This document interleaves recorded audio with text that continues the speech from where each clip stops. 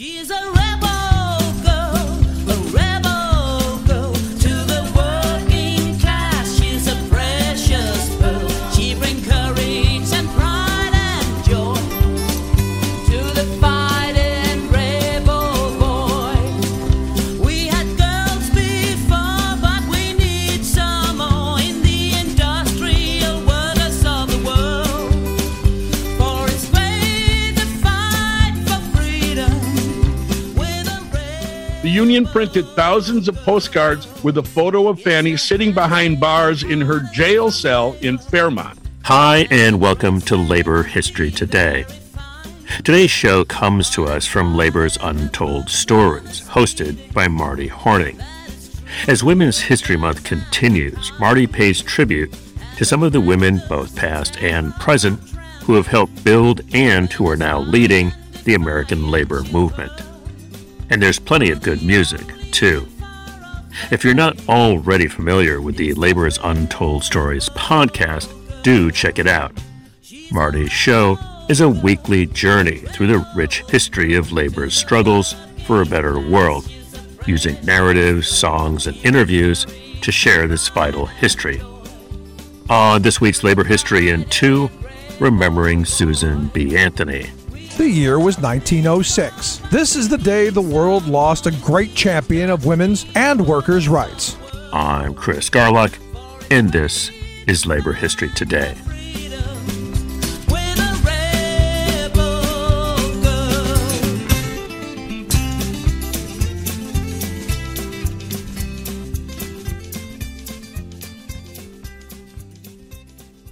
Welcome. You are listening to episode 14 of Labor's Untold Stories. I'm your host, Marty Horning.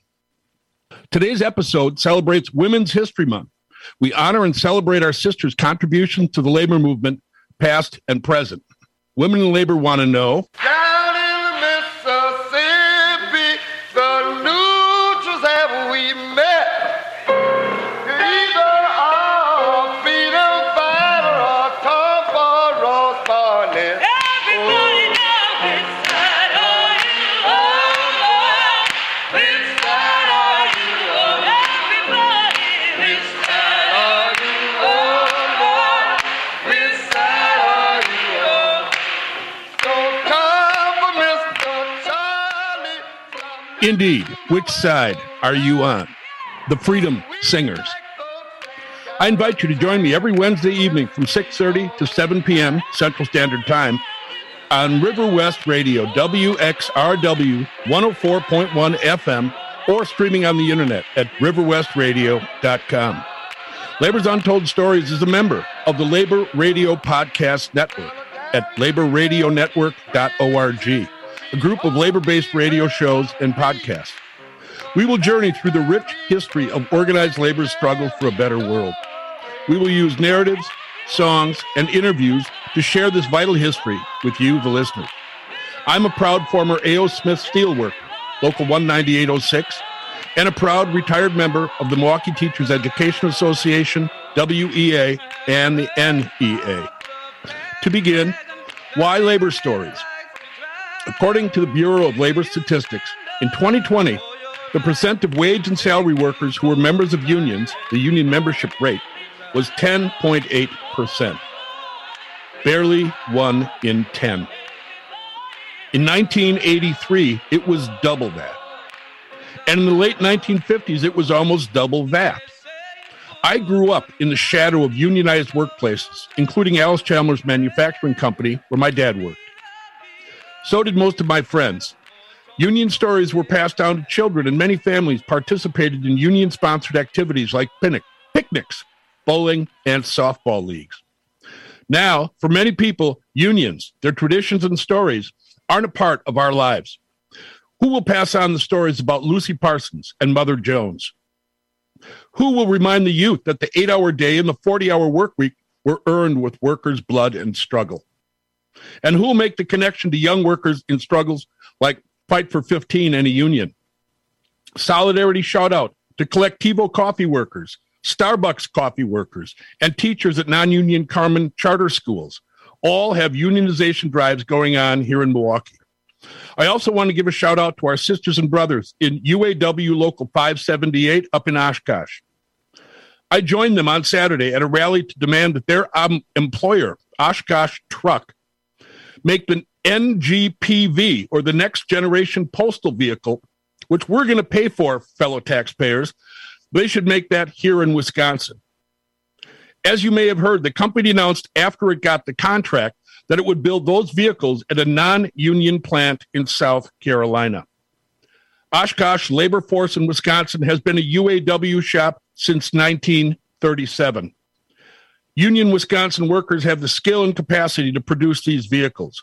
Republican Senator Ron Listerine Cures COVID Johnson supports the corporate leadership and has said that Wisconsin doesn't need the 1,000 jobs this contract will create. Tell that to the thousands of workers in the Fox River Valley who are still working for $12 or $15 an hour without benefits. In my small way, I hope to continue the tradition of those who have preserved and kept alive those stories. And as a theme song, I've chosen one of the most recognized labor songs in our history. It's a song born of struggle, and it has been sung by strikers, coal miners, and public sector union workers on the steps of our Capitol 11 years ago. It is called Which Side Are You On? And it was written by Florence Reese. And today's kickin' version was performed by the Freedom Singers. As I announced, this episode explores the lives and work of women in the labor movement. Have you ever heard of Fanny Sellens? Fanny helped to organize thousands of steel and iron workers in western Pennsylvania's Ahlekiski Valley.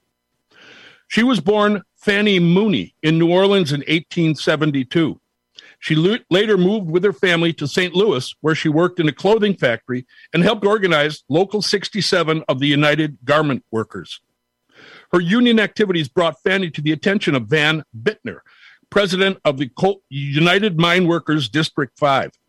In 1913, she went to work for the UMWA in Collars, West Virginia, aiding families who had been driven out of their homes by the Pennsylvania and West Virginia Coal Company. Fanny moved to Ahlekiski Valley in 1916, where her work with the miners' wives proved to be an effective way to organize workers across ethnic barriers. Her work, she wrote, was to distribute clothing and food to starving women and babies, to assist poverty-stricken mothers, and bring children into the world, and to minister to the sick and to close the eyes of the dying. She was arrested once in Collier, West Virginia, for defying an anti-union injunction. Fanny had promised to obey the judge's order against picketing, but she returned to Collier's and immediately broke her promise by challenging U.S. District Court Judge Alston Dayton to arrest her, which he did. With the help of U.S. Congressman Matthew M. Neely, the UMWA waged a public relations campaign to obtain a presidential pardon for Fanny. The union printed thousands of postcards with a photo of Fanny sitting behind bars in her jail cell in Fairmont. And on the back of the card was the address of the White House. She also recruited black workers who had originally come north as strike breakers into the UMWA. During a tense confrontation between townspeople and armed company guards outside of the Allegheny Coke Company mine in Brackenridge, on August 26, 1919, Fanny Sellens and miner Joseph Streleski were brutally gunned down. A coroner's jury and trial, which ended in 1923, ended up acquitting the two men accused of her murder.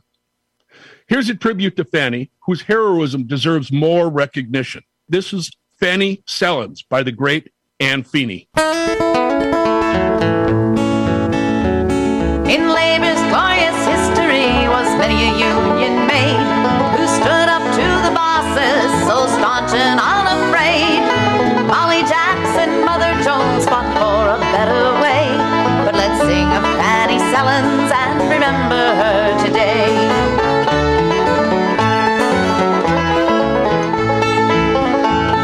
All over Pennsylvania, Fanny spread the union word. In the coalfields and the company towns, her voice of hope was heard. United we will bargain, but divided we must beg. Fanny Sellens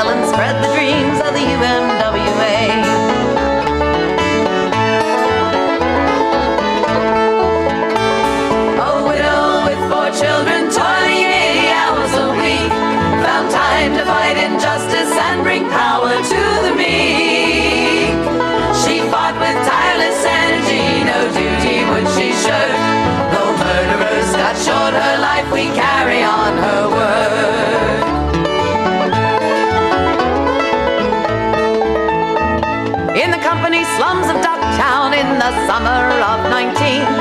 An unarmed striking miner was gunned down by deputies. When Fanny cried out, spare his life, they shot her down as well. And hundreds watched in horror as this fearless woman fell.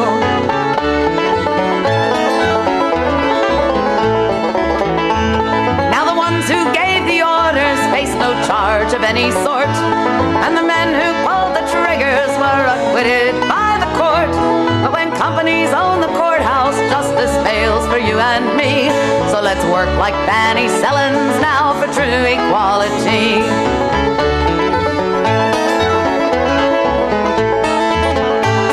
A widow with 4 children toiling 80 hours a week found time to fight injustice and bring power to the meek. She fought with tireless energy, no duty would she shirk. Though murderers cut short her life, we carry on her work. Though murderers cut short her life, we carry on her work.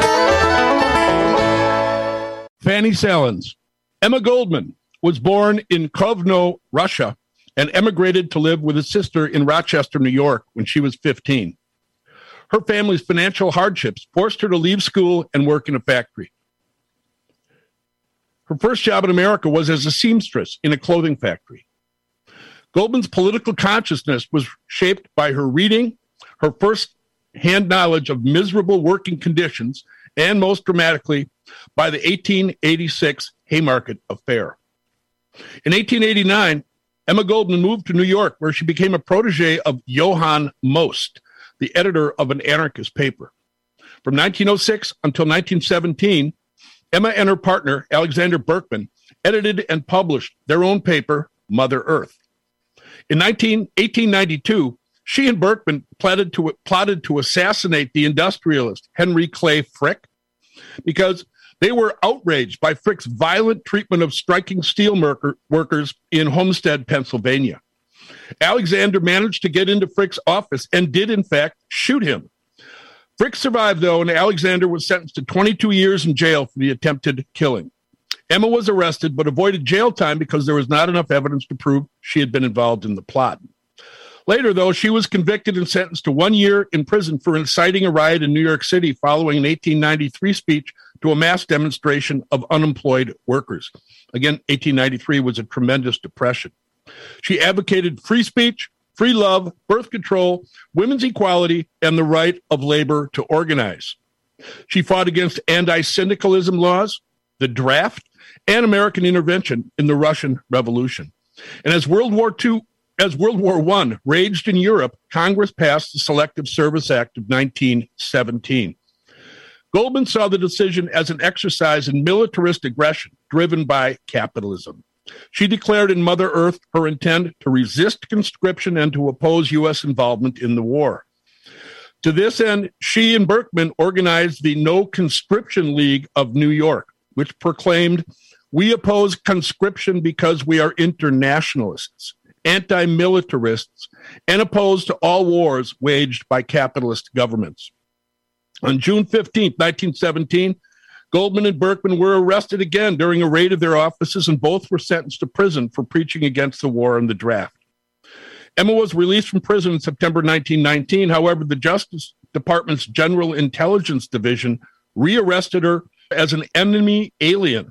And on December 21st, 1919, Emma and Alexander Berkman were part of a group of 200 men and women who were exiled to the Soviet Union.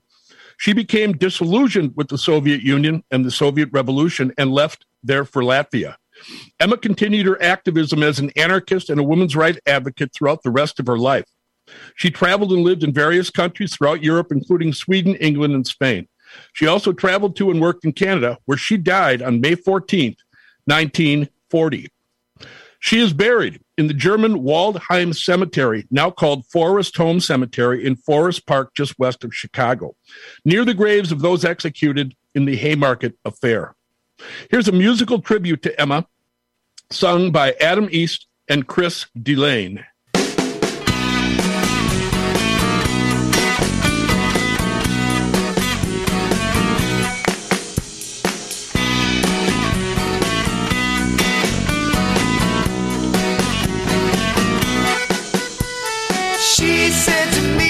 that the state is my enemy.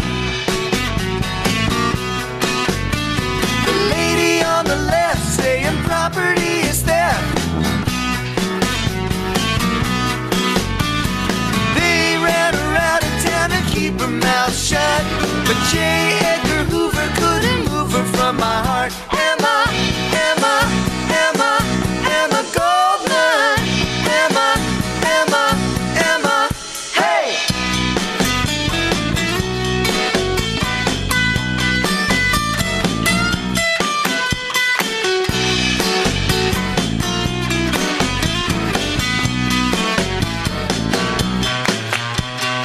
I heard her screaming about the meaning of the black flag.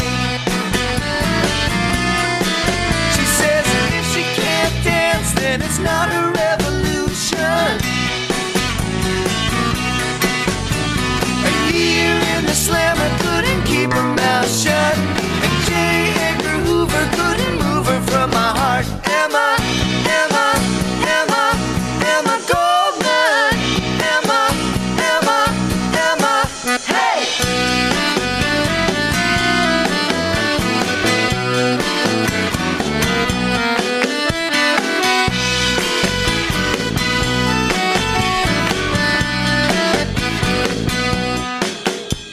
She said to me that the state is my enemy. The lady on the left saying property is theft, yeah. They chased around the world to keep her mouth shut, but J. Edgar Hoover couldn't move her from my heart. Emma, Emma, Emma, Emma Goldman. Emma, Emma, Emma, hey! Emma, Emma, Emma Goldman. Emma, Emma, Emma, hey! Boy, that was fun playing that song, indeed, and learning about it, actually. It's really great. Our next honoree is Elizabeth Gurley Flynn. Elizabeth was a labor leader, activist, and a feminist who played a leading role in the Industrial Workers of the World, the IWW. In 1907, Elizabeth Gurley Flynn became a full-time organizer for the IWW and attended her first Wobbly convention in September of that year. Over the next few years, she organized campaigns among garment workers in Pennsylvania, silk weavers in New Jersey, restaurant workers in New York, miners in Minnesota, Missoula, Montana, and Spokane, Washington, and textile workers in Massachusetts. Flynn was a founding member of the American Civil Liberties Union and a visible proponent of women's rights, birth control, and women's suffrage. A popular song, The Rebel Girl, was written by labor activist and musician Joe Hill in honor of Flynn. Flynn joined the Communist Party USA in 1936 and later in life, in 1961, actually became its chairwoman. Flynn played a leading role in the campaign against the conviction of Sacco and Vanzetti. Flynn was particularly concerned about women's rights, supporting birth control and women's suffrage. She also criticized the leadership of trade unions for being male-dominated and not reflecting the needs of women. During World War II, she played an important role in the campaign for equal economic opportunity and pay for women and the establishment of daycare centers for working mothers. In 1942, she ran for Congress at large in New York City and received 50,000 votes. In July 1948, a dozen leaders of the Communist Party were arrested and accused of violating the Smith Act by advocating the overthrow of the U.S. government by force and violence. Flynn launched a campaign for their release, but in June 1951, she herself was arrested in a second wave of arrests and prosecuted under the Smith Act. After a 9-month trial, she was found guilty and served 2 years in a federal prison camp in West Virginia. She later wrote a prison memoir called The Alderson Story, My Life as a Political Prisoner. After her release from prison, Flynn resumed her activities for progressive and feminist causes. She died during a visit to the Soviet Union, where she was accorded a state funeral with processions in Red Square attended by over 25,000 people. In accordance with her wishes, Flynn's remains were flown back to the United States for burial also in Chicago's Waldheim Cemetery, near the graves of Big Bill Haywood, Emma Goldman, and the Haymarket Riot martyrs. Here's a little bit of Joe Hill's song, as done by Joe Glazer, The Rebel Girl. There are women of many descriptions in this queer world, as everyone knows. Some are living in beautiful mansions and are wearing the finest of clothes.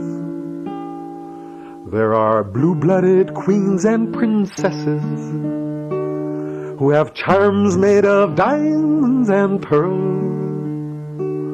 But the only and thoroughbred lady is the rebel girl. That's the rebel girl, that's the rebel girl. To the working class, she's a precious pearl. She brings courage, pride, and joy to the fighting rebel boy. We've had girls before, but we need some more. And the industrial workers of the world, for it's great to fight for freedom with a rebel girl. Rebel Girl by Joe Hill. Well, we've been honoring women in labor from the past, but I do feel that we need to honor contemporary women in labor as well. Un gran grito para Dolores Huerta. Raised in Stockton, California, Dolores Huerta was exposed at an early age to the local farm worker community. She later became an elementary school teacher, but quickly grew frustrated over the economic disparity she witnessed among her children. She launched her career as an activist by fighting for economic improvements for Latinos. A lifelong labor leader and civil rights activist, Huerta co-founded the United Farm Workers of America, UFW, with Cesar Chavez. Together, they organized the Delano Grape Strike of 1965. That resulted in a workers' contract for which Huerta was the lead negotiator. She is also responsible for the movement's famous slogan, Si se puede, or Yes, we can, a rallying cry that lives to this day. Huerta has become a defining voice for rights of workers, immigrants, and women. She was the first Latina to be inducted into the National Women's Hall of Fame in 1993.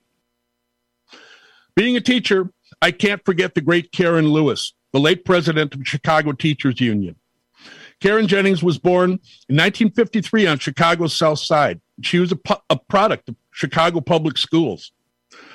She eventually graduated from Dartmouth College, where she earned a degree in sociology and music. She was the only African-American woman in the graduating class of 1974. Lewis came from a family of educators. Her father, mother, and husband all were Chicago public school teachers. She taught high school chemistry in Chicago public schools for 20 years and was a proud member of the CTU since 1988.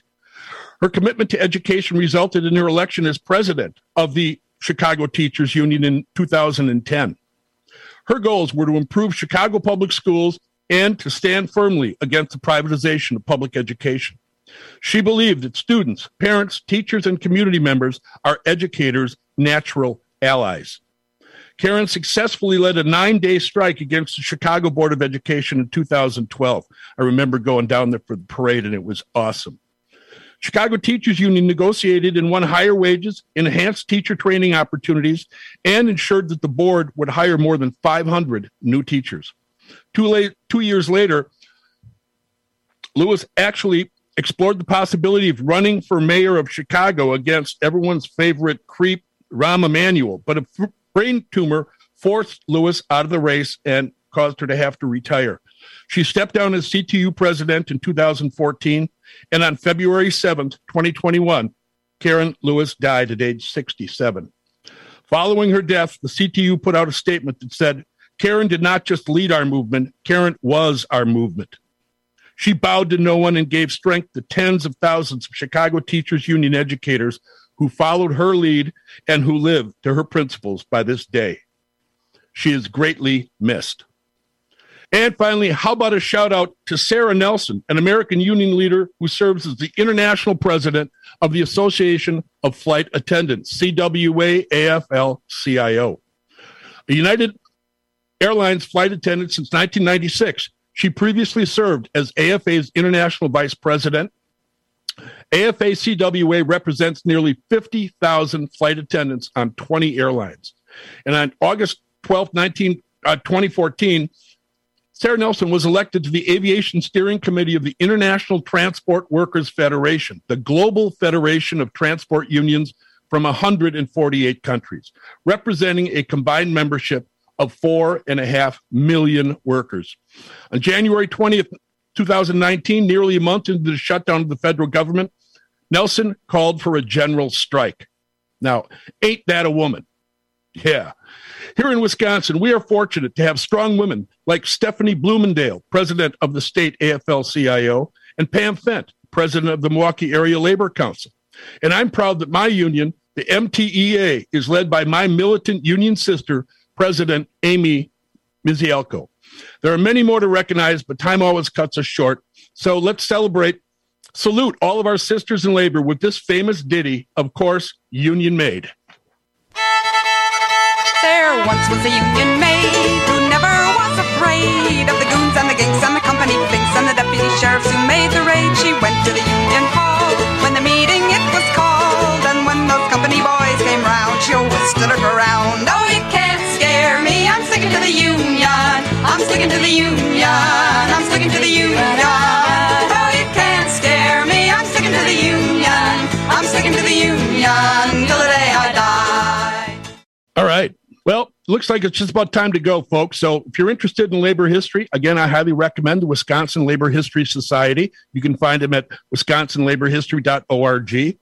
And I also recommend labor-studies.org and southernlaborstudies.org. And don't forget to check us out on the Labor Radio Podcast Network, laborradionetwork.org. Lots of great stuff there. I'll post the references and sources for this show on my website, which is, of course, laborsuntoldstories.org. Thanks for listening. I hope you enjoyed the show. And tell your device at home, River West Radio, please. All right. I also archive these shows on SoundCloud under Turbo Dog. See you next time. Solidarity. I'm Rick Smith, and this is Labor History in 2. On this day in labor history, the year was 1906. This is the day the world lost a great champion of women's and workers' rights, Susan B. Anthony. Born in 1820 in Massachusetts to a Quaker family, Susan is most well known for her tireless campaign to secure the right to vote for women. But did you know she was also a staunch supporter of women's rights in the workplace? She experienced the unequal treatment of women in the workplace firsthand. In 1848, Anthony was a teacher in New York, where she discovered that male teachers earned $10 a month to teach, while women only earned $2.50. Anthony became involved in the teachers' union, continually advocating for equal pay and advancing the call for the 8-hour workday. She encouraged women excluded from participation in the labor movement by men to form their own labor organizations. And in 1870, she helped to found the Working Women's Central Association. Anthony was often rebuffed and ignored by men in her effort to give women a greater voice in the labor movement. In 1869, she took a controversial stand during a strike of union printers in New York. During the strike, she encouraged women to participate in training programs to teach them the printing trade during the strike. She believed that this would prove that women could do the job as well as men. Because of her stance, many within labor labeled her as a strikebreaker. In the decades that followed, Anthony continued to build relationships within labor and encouraged women to participate in trade unionism. One of Susan B. Anthony's most often repeated quotes was, "Join the union, girls, and together say equal pay for equal work." A call to action that resonates today. Labor History in 2 brought to you by the Illinois Labor History Society and The Rick Smith Show. For more information, go to laborhistoryin2.com. Like us on Facebook and follow us on the Twitters at Labor History in 2. Yes, her hands may be hardened from labor, and her dress may not be very fine, but a heart in her bosom is beating that is true to her class and her kind, and the drafters. That'll do it for this week's edition of Labor History Today. You can subscribe to LHT on your favorite podcast app. Even better, if you like what you hear, and we sure hope you do, please like it in your podcast app, pass it along, and leave a review. That really helps folks to find the show. Thanks again to Marty Horning and the Labor's Untold Stories podcast. Catch it every Wednesday evening from 6:30 to 7 Central Standard Time on River West Radio, WXRW 104.1 FM, or streaming on the internet at riverwestradio.com. In addition to the music from the Labor's Untold Stories podcast, today's show featured Johnny Larkadal's version of Rebel Girl.